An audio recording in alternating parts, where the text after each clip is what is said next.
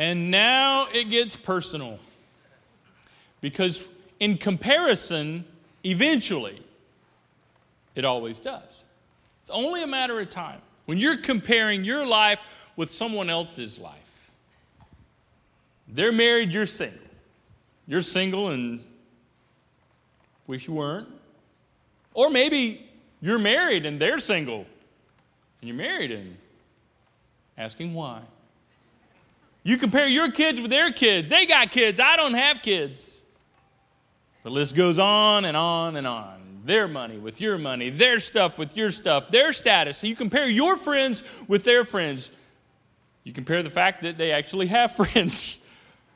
Your skills to their skills. The opportunities you have versus the opportunities they have. You compare education.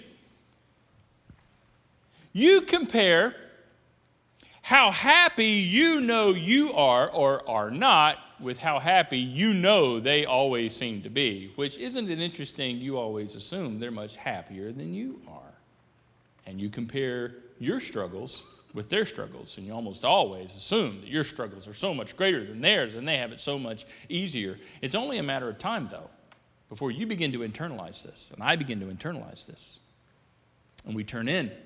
And it gets really personal. And we begin to think things like this. Well, it must be because of me. What's wrong with me?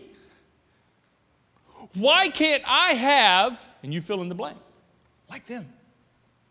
Why can't my life be, and you fill in the blank, like theirs? Why me, and why now? And I work so hard, and I try so hard, and I pray so hard, and it must be because of me. What's wrong with my life that I can't experience what they experience? See, you turn in, it gets personal, and nobody has to teach you how to do this. No one has to give you permission to do this. You just do this. And here's something odd we do. We take it to extremes. We compare extremes, and we do it so quickly, right? For some people, you compare down. You compare your best to their worst. You feel superior. Makes yourself feel good. You pat yourself on the back. As if you're a little bit more than they are. Yeah. It's just a sneaky way of displaying pride, actually. And to be quite honest, it's why we all watch reality TV. Right? You're like, man, I feel real good about myself now after watching them. This is great. You compare down. I would say most people, though, however, compare up. You compare your worst with their best, and as a result, you feel inferior. That you don't measure up. You feel less than. You feel bad about yourself and feel shame. Now, we've all done both of these extremes. And there's probably somebody in your life that you compare down to, and there's somebody in your life you compare up to, and what's crazy, somebody compares down to you and somebody compares up to you. Isn't that crazy? Yeah.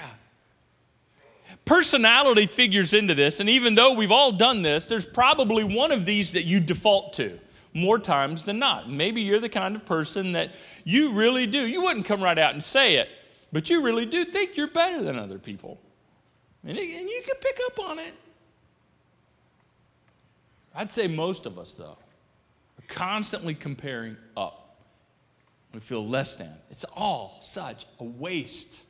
It's all such an unnecessary waste of energy and emotion and time and opportunity. And to be quite honest, there's this thing in our lives that makes this so much worse. And it's so hard to beat this because of this thing that most all of us have, and we carry it in our pockets. Or in our purse. That smartphone.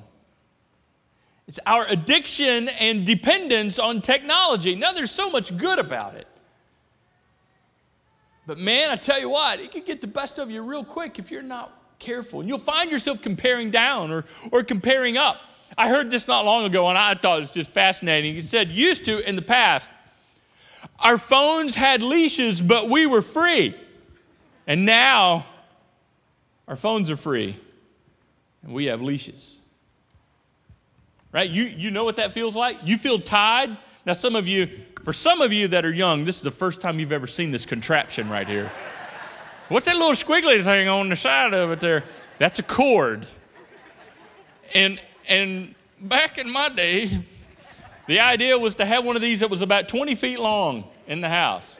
So your sister, when she needed to have some little private time with whoever she was talking to on the other side, your little sister, she would stretch this thing. It'd go about 40 feet. It'd go around that corner, around that corner, around that corner, under the coffee table, or down the stairs. She's sitting on the steps.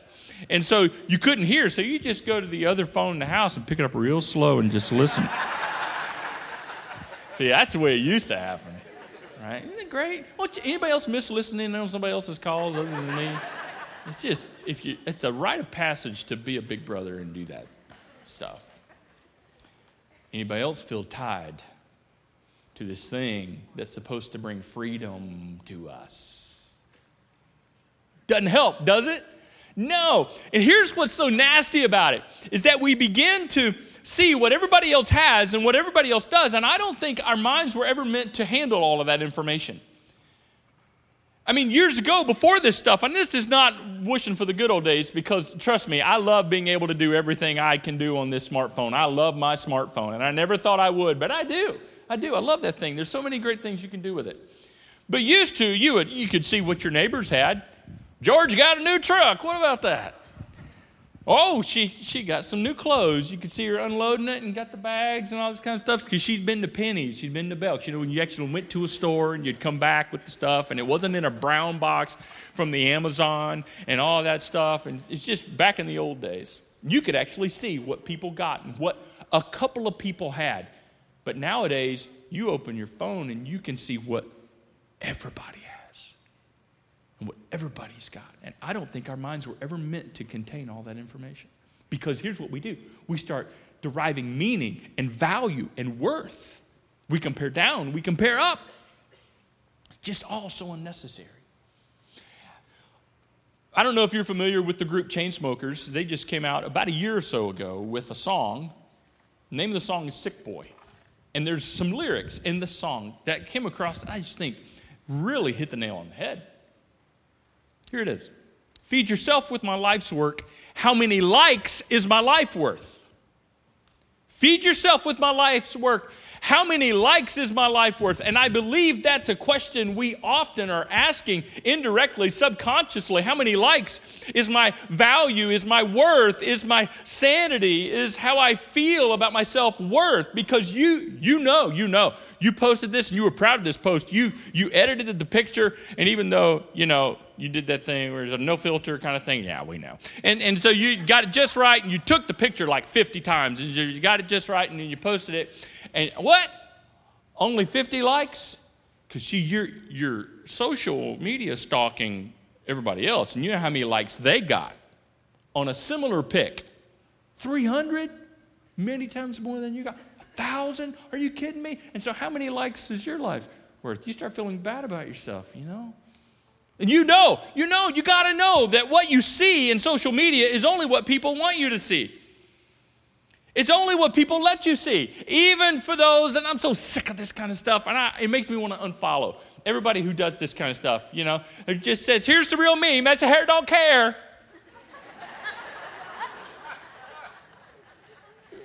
Right.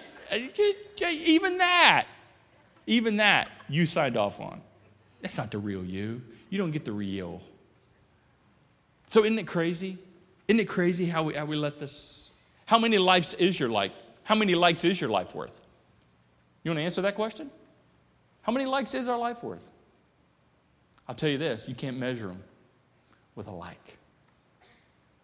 The worth, the value is so much greater. I want to just propose something to you that we'll spend the rest of our time talking about and unpacking. And for some of you, this immediately is going to give you this euphoric, warm, fuzzy feeling, and you're going to love this. And for others of you, you're going to go, oh, that just sounds cheesy. It sounds kind of, I don't know about that. But just hang with me here. Here's what I want you to consider. God made me to be me. No more, no less. God made you to be you. No more, no less. There is no need comparing down because you're no more than you. You're no better than anybody else. And there's definitely no need to compare up. You're not less than anyone. You're no less than the me that God created you to be. God created me to be me. God created you to be you. No more, no less. Now, this is not just about self-love. This is not just about the power of positive thinking. This is about seeing you the way God sees you. This is about learning how to see yourself the way the one who created you sees you when he looks at you. God made me to be me. Okay, well, who is me? Who is I? Who am I? Who are we? However you want to ask the question. Well, to answer that, we have to go way back and consider the original design. The original design of when God first made human beings and they were first created. And we find this all the way back in the creation narrative. And this is how it's described. When God put human beings into existence, this is how it's described. Then God said, let us make human beings in our image to be like us. Now, if you're like me, and I tend to notice details, you may immediately be distracted by the, who's us? There's more than one? What is that? Okay, now just time out real quick. This is like a whole different deal for a whole different day. But here's just a little teaser of what this probably is referring to.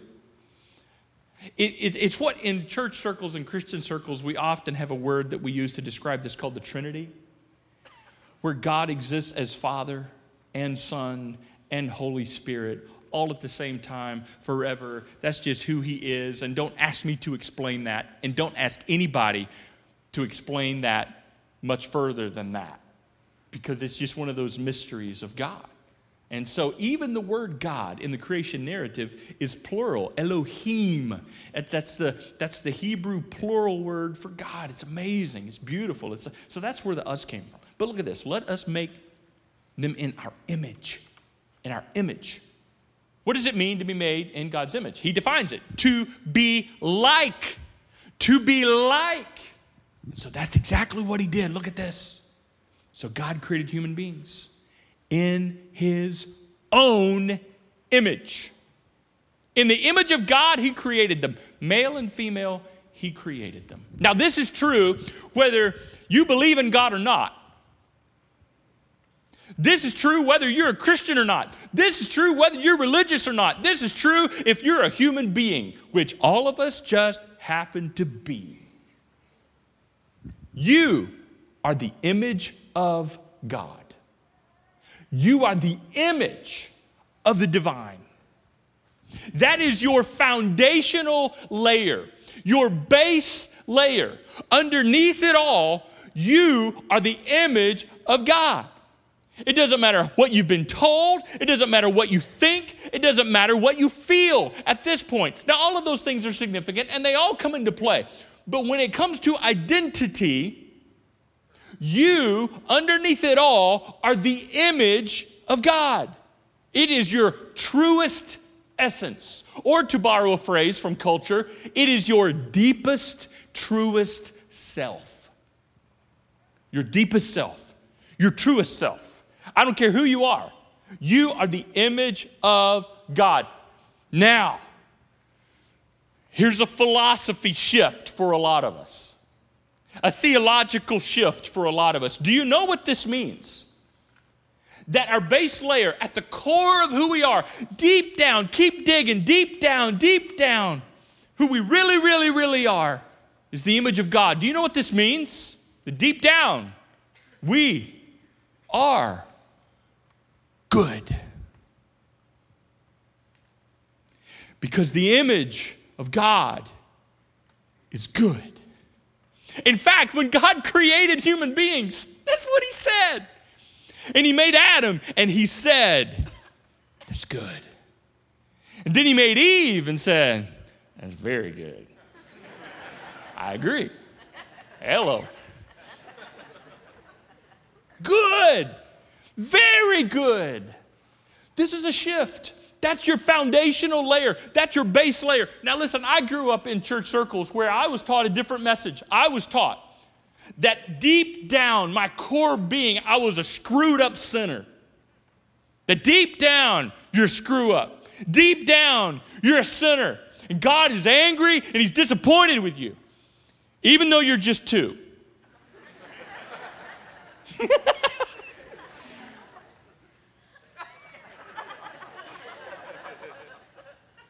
Jesus loves me, this I know, but he's really mad at me because I stole a cookie. And that God is upset at you because you're a screwed up sinner and you're just 6 and you're just 14 trying to figure it out and you're just in your early 20s and God is constantly mad at you. And thank God Jesus got in between you and God and he, no. Deep down, you are good. Now, it may be hard for some of you to receive that. And we'll talk about why in just a minute. But you need to let that sink in. I know what some of you are thinking. Yeah, but what about sin? We'll get there. But underneath all of that,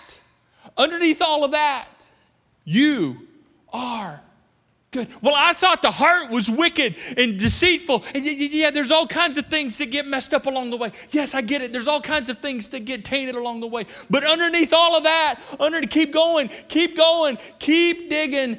And at the core of who you truly are, you're the image of God, which means, check this out, an image is like something. An image is not the same as something.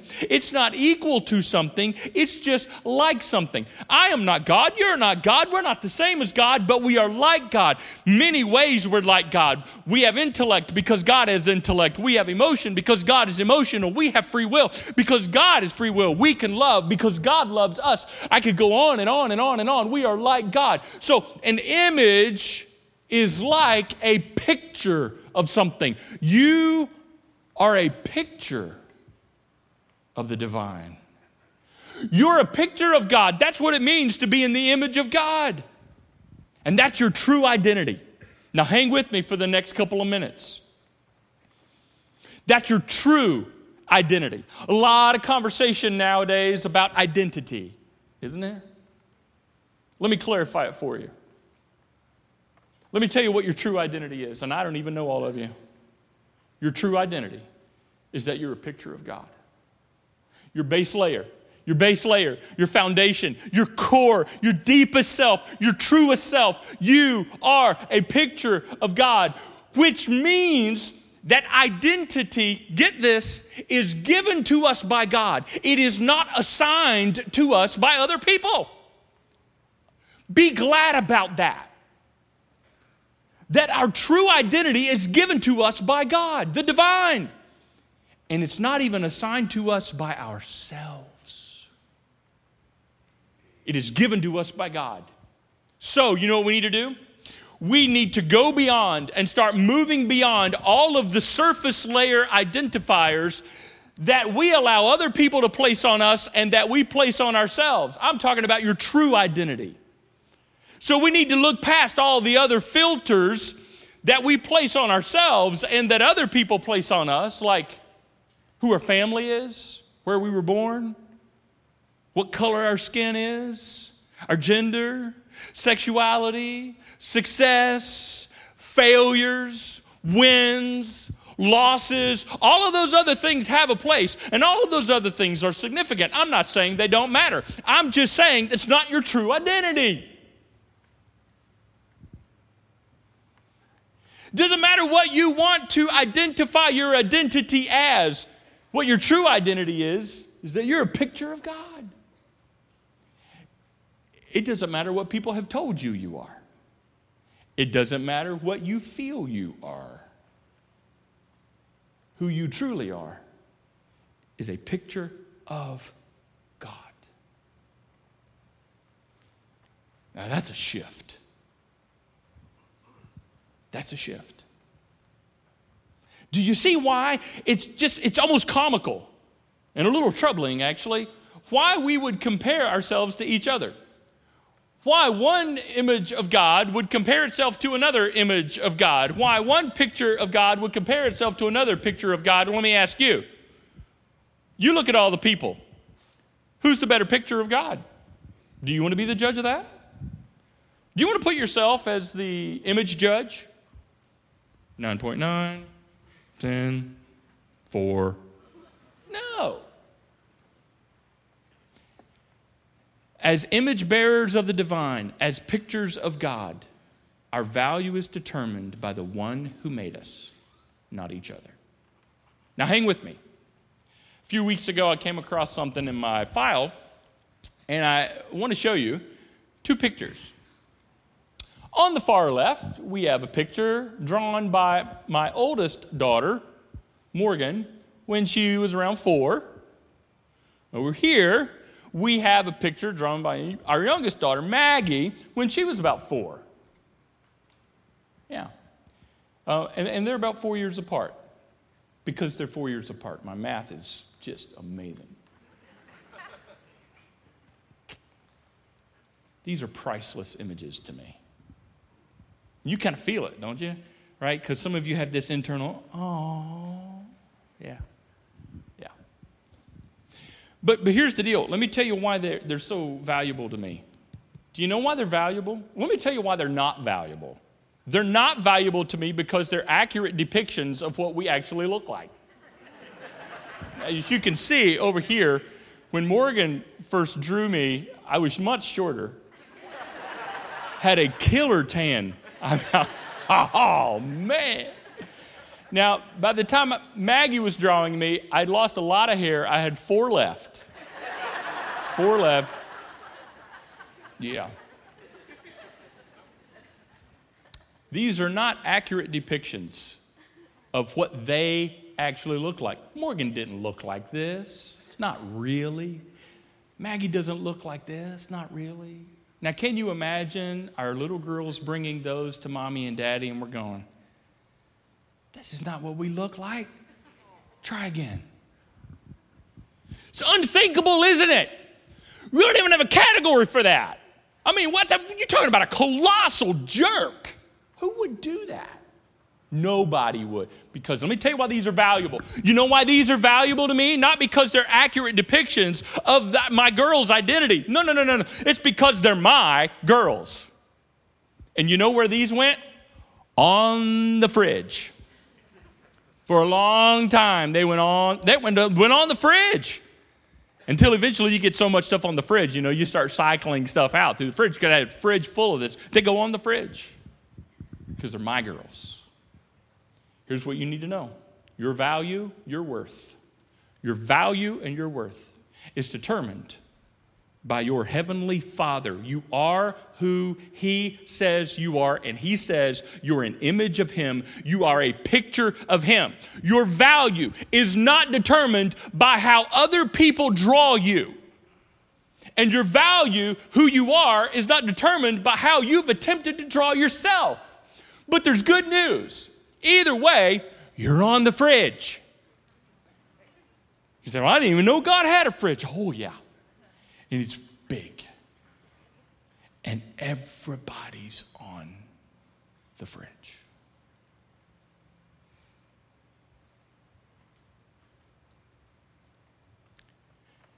Yeah, but you don't know what I've done. You're on the fridge. You don't know who I really am deep down. I'm miserable. You don't know what's been done to me. You don't know what I've done to others. We'll get to all that. You're on the fridge. Everybody's on the fridge because everybody is created in the image of God, and every one of us is a picture of the divine. That's who we really are. God made me to be me, no more, no less. God made you to be you, no more, no less. You say, but we all look so different from each other. We all are all so different. How can that be? Maybe God's fridge is bigger than we thought it was. And maybe God is bigger than we thought He was. Now, let me get there. Let me go there because some of you are about to suffocate with this thought right now. But what about sin, man? What about sin? What about sin? What about sin? Well, what about it? It's a mess, isn't it? And here's what we do. We cover up the image of God. We cover up the picture of God that we were created to be with all kinds of stuff. with choices and behaviors and stuff, and we mess it up and cover it up with pain and stuff from the past and worries about the future and words that other people speak into our lives that we believe. They're lies, but we believe them. And so we layer that on top of the picture and that on top of the picture. And then expectations that we place on ourselves and expectations that other people place on us. And all of that stuff begins to cover it up. Till you get to a point to where who you truly are is so buried underneath all of that junk. When people say things like, it's like I don't even know who I am anymore. That's an accurate depiction of reality for a lot of us. But who you really are is none of that stuff on top. Who you truly are is none of that stuff layering, covering up who you honestly are. You just haven't been living up to your original design. That's the deal. You need to have the original design refurbished and reconditioned, and some things need to get repurposed in your life, and so that you can uncover the beauty and the awesomeness of who God created you to be. You say, well, man, my life is a mess. I get it. Over 20 years ago, my wife and I had the privilege of moving into a very old house. And I love old stuff as long as it works. Right? So it was built in the 1890s. Old. We get into this house and we see carpet, but the carpet looks like it was the first carpet that ever has been made. And we got the first run. And so it looked like it, smelled like it. And so we pulled that out. And when we pulled the carpet out, you know where this is going, right? Do you know what we found? Walnut. Oh, yeah. Floors. I mean, like floors that we would call today, that's from heaven. And you're going to pay a lot of money for that kind of. But see, back then, that's just what they had. Everybody put wood floors down because that's what you got, right? I mean, that's just what it is. You know, tile, put tile, we got wood. Cut that tree down, Bob. Okay, here we go. And somewhere in the 1920s, as I did my research, I realized, and some of you here probably know more about this than me, that the hip thing was to get a rug and put it in the middle of your hardwood floors and paint all the edges around it. You paint. It doesn't matter what color. It's paint on hardwood. And then I remember Donna and myself looking at each other and going, who did this and why? Who did this and why? Guys, listen. Underneath the really bad carpet of pain and past and shame and guilt and bad decisions by you and bad decisions by others and expectations and words and all of this stuff that's been layered on top of you, underneath all of that is this beautiful hardwood of truth that you are a picture of the divine. And if you get past the carpet and you get past all that paint that's been layered and all that junk and all that gunk, you keep peeling back the layers of anger and bitterness and blame and shame and guilt and control and all the stuff in the past and all the pride. And you get back past all the addictions and all of the successes and all the failures and all the people pleasing and all of it. Yeah. Keep peeling back the layers, and what you'll find is the picture of the divine image of God. And actually, I believe that's really the work of redemption that Jesus came to start anyway. I think God looks at our lives and he looks at us and he goes, who put all that on you? Why cover up with all of this stuff? That anger, that doesn't look like me. Bitterness, no, that doesn't look like me. Control, that doesn't look like me. Shame and guilt, that doesn't look like me. All those expectations, that doesn't look like me. Let's get rid of all that stuff because you're a picture of me. You're a picture of the divine. I know what everybody says, but you're on my fridge. Look, you're on my fridge. I think God would look at us and say, come back. Come back to the me God created me to be. No more, no less. Come back. Come back. And I believe that's why Jesus came, is to help us come back to the me that God created us to be. That's the work of redemption. When Jesus came and he gave his life, he gave himself to help uncover and help us discover who God truly created us to be. Past all the sin, past all the issues, past all the stuff. That's the work of redemption, is to gradually help us uncover and discover who God created us to be. So here's the deal.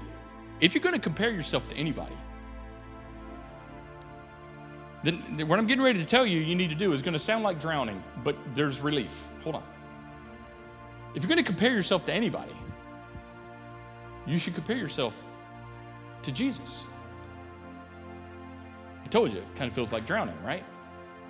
Because, warning, you don't measure up.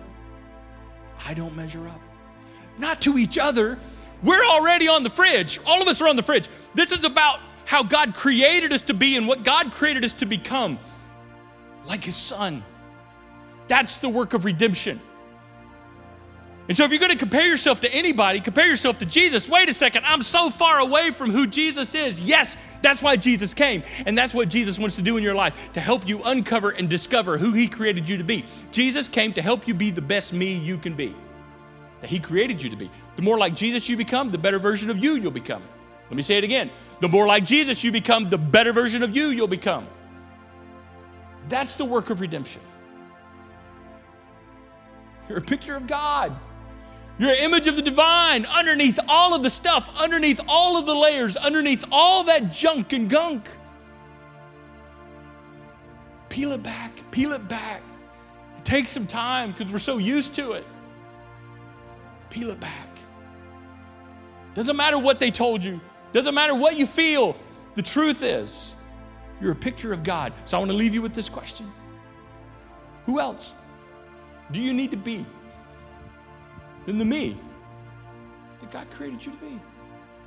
Who else? Come on. Who else? Well, I really want to be like him. He's on the fridge. You're on the fridge. You're both on the fridge. Well, I just really want to be more like her. She's on the fridge too.